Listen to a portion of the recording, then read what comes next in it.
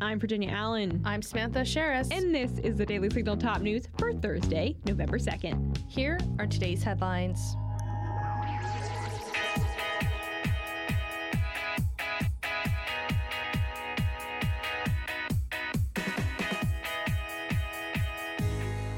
Some Senate Republicans have come out in opposition against Senator Tommy Tuberville in his efforts to change a pro-abortion Pentagon policy. The Defense Department continues to allow taxpayer-funded travel for service members or spouses to obtain an abortion. And Tuberville has made it clear that until that policy is changed, he will not approve any military promotions. If Defense Secretary Lloyd Austin does drop the Pentagon abortion policy, Tuberville says he will approve the promotions. Democrats have criticized Tuberville for blocking the promotions, but now the pro-life senator is also facing pressure from within his party to stop blocking the military promotions. On Wednesday, a number of GOP senators went to the floor of the Senate and made a motion to bring each promotion up for a vote.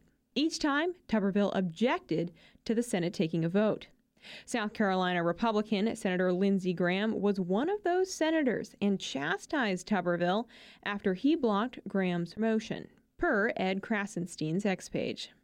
There's a reason this has not been done this way for a couple hundred years. No matter where you believe it or not, Senator Tuberville, this is doing great damage to our military. I don't say that lightly. I've been trying to work with you for 9 months. Senators Dan Sullivan of Alaska, Joni Ernst of Iowa, Mitt Romney, and Todd Young of Indiana were among the senators who brought the motions to move forward with the nominations. Heritage Foundation President Dr. Kevin Roberts responded to the situation on X, writing, "The fact that some Republicans would pressure their own as opposed to pressuring Biden on his DEI nonsense is outrageous." Tuberville is continuing to block the promotions until the Pentagon changes the abortion policy because Tuberville says the policy is illegal and violates the Hyde Amendment. The Hyde Amendment is a decades-old measure that prohibits taxpayer funding of abortions. Tuberville says that there is no law that allows the Pentagon to do this, but notes that there is a law that says they can't do this.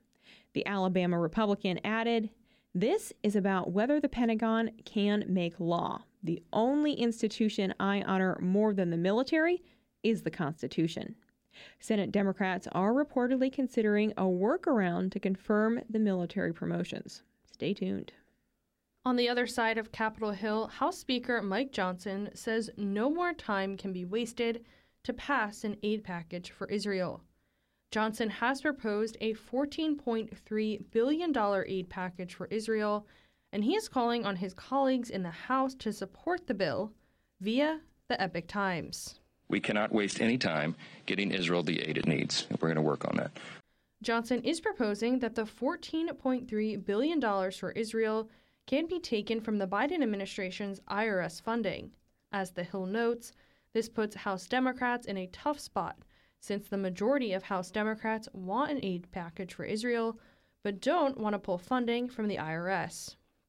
The White House has already said Biden would veto the bill if it makes it to his desk. Johnson has been very clear in his support for Israel. During today's press conference, the speaker said no lawmaker should be calling for a ceasefire between Israel and Hamas. I've heard Democrats suggest that there needs to be a ceasefire. Let us be clear. We've been very clear about this. There was a ceasefire. It was before October 7th, and Hamas broke it, and Israelis suffered unspeakable acts of evil, as you've heard even recounted here this morning. Israel doesn't need a ceasefire. It needs its allies to cease with the politics and deliver support now. The House is expected to vote on the $14.3 billion aid package for Israel tonight. Well, the new House Speaker was also asked about the impeachment inquiry into President Joe Biden during this morning's press conference on Capitol Hill. Johnson said he will not predetermine the outcome of the inquiry, but believes that a decision as to whether to move forward with the impeachment will be made soon, per Newsmax. And what you're seeing right now, although a lot of American people are anxious about this, many, Republicans across the country are anxious to get to the end point on this, and I think some Democrats want to know how it ends as well. What you're seeing right now is a deliberate constitutional process that was envisioned by the founders, the framers of the Constitution. This is how they envisioned this to go, not the way the Democrats did it: snap impeachments, sham impeachments, and all the rest. So I know that people are anxious about it, but I will say, Chairman Comer, Chairman Jordan in Judiciary, Chairman Smith in Ways and Means, they've done an extraordinary job, very methodically, and I would say outside the scope of politics. They've been taking in the evidence as it goes. So we're going to follow the evidence where it leads, and we'll see. And I'm not going to predetermine it this morning. House GOP members are investigating Biden over alleged questionable family business dealings. 5 Democrat mayors have asked President Joe Biden for a meeting to discuss the illegal aliens crisis their cities are facing.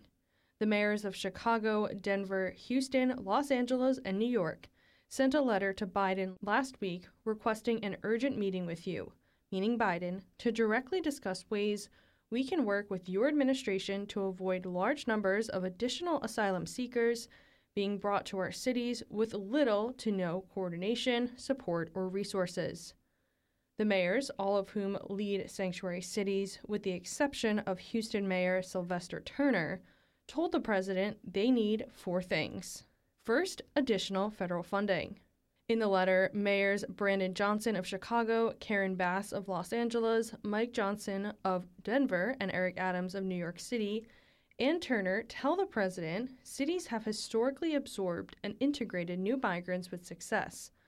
But the challenges brought by the new border arrivals are due not only to the high numbers, but also the diversity of nationalities, the large share arriving as families, and the overwhelming number who seek asylum.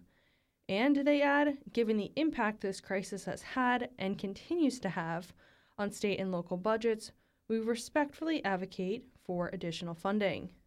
According to the 5 Democrats, Denver is spending about $2 million a week on shelter for illegal aliens, and New York City has spent more than $1.7 billion total, while Chicago has spent over $320 million.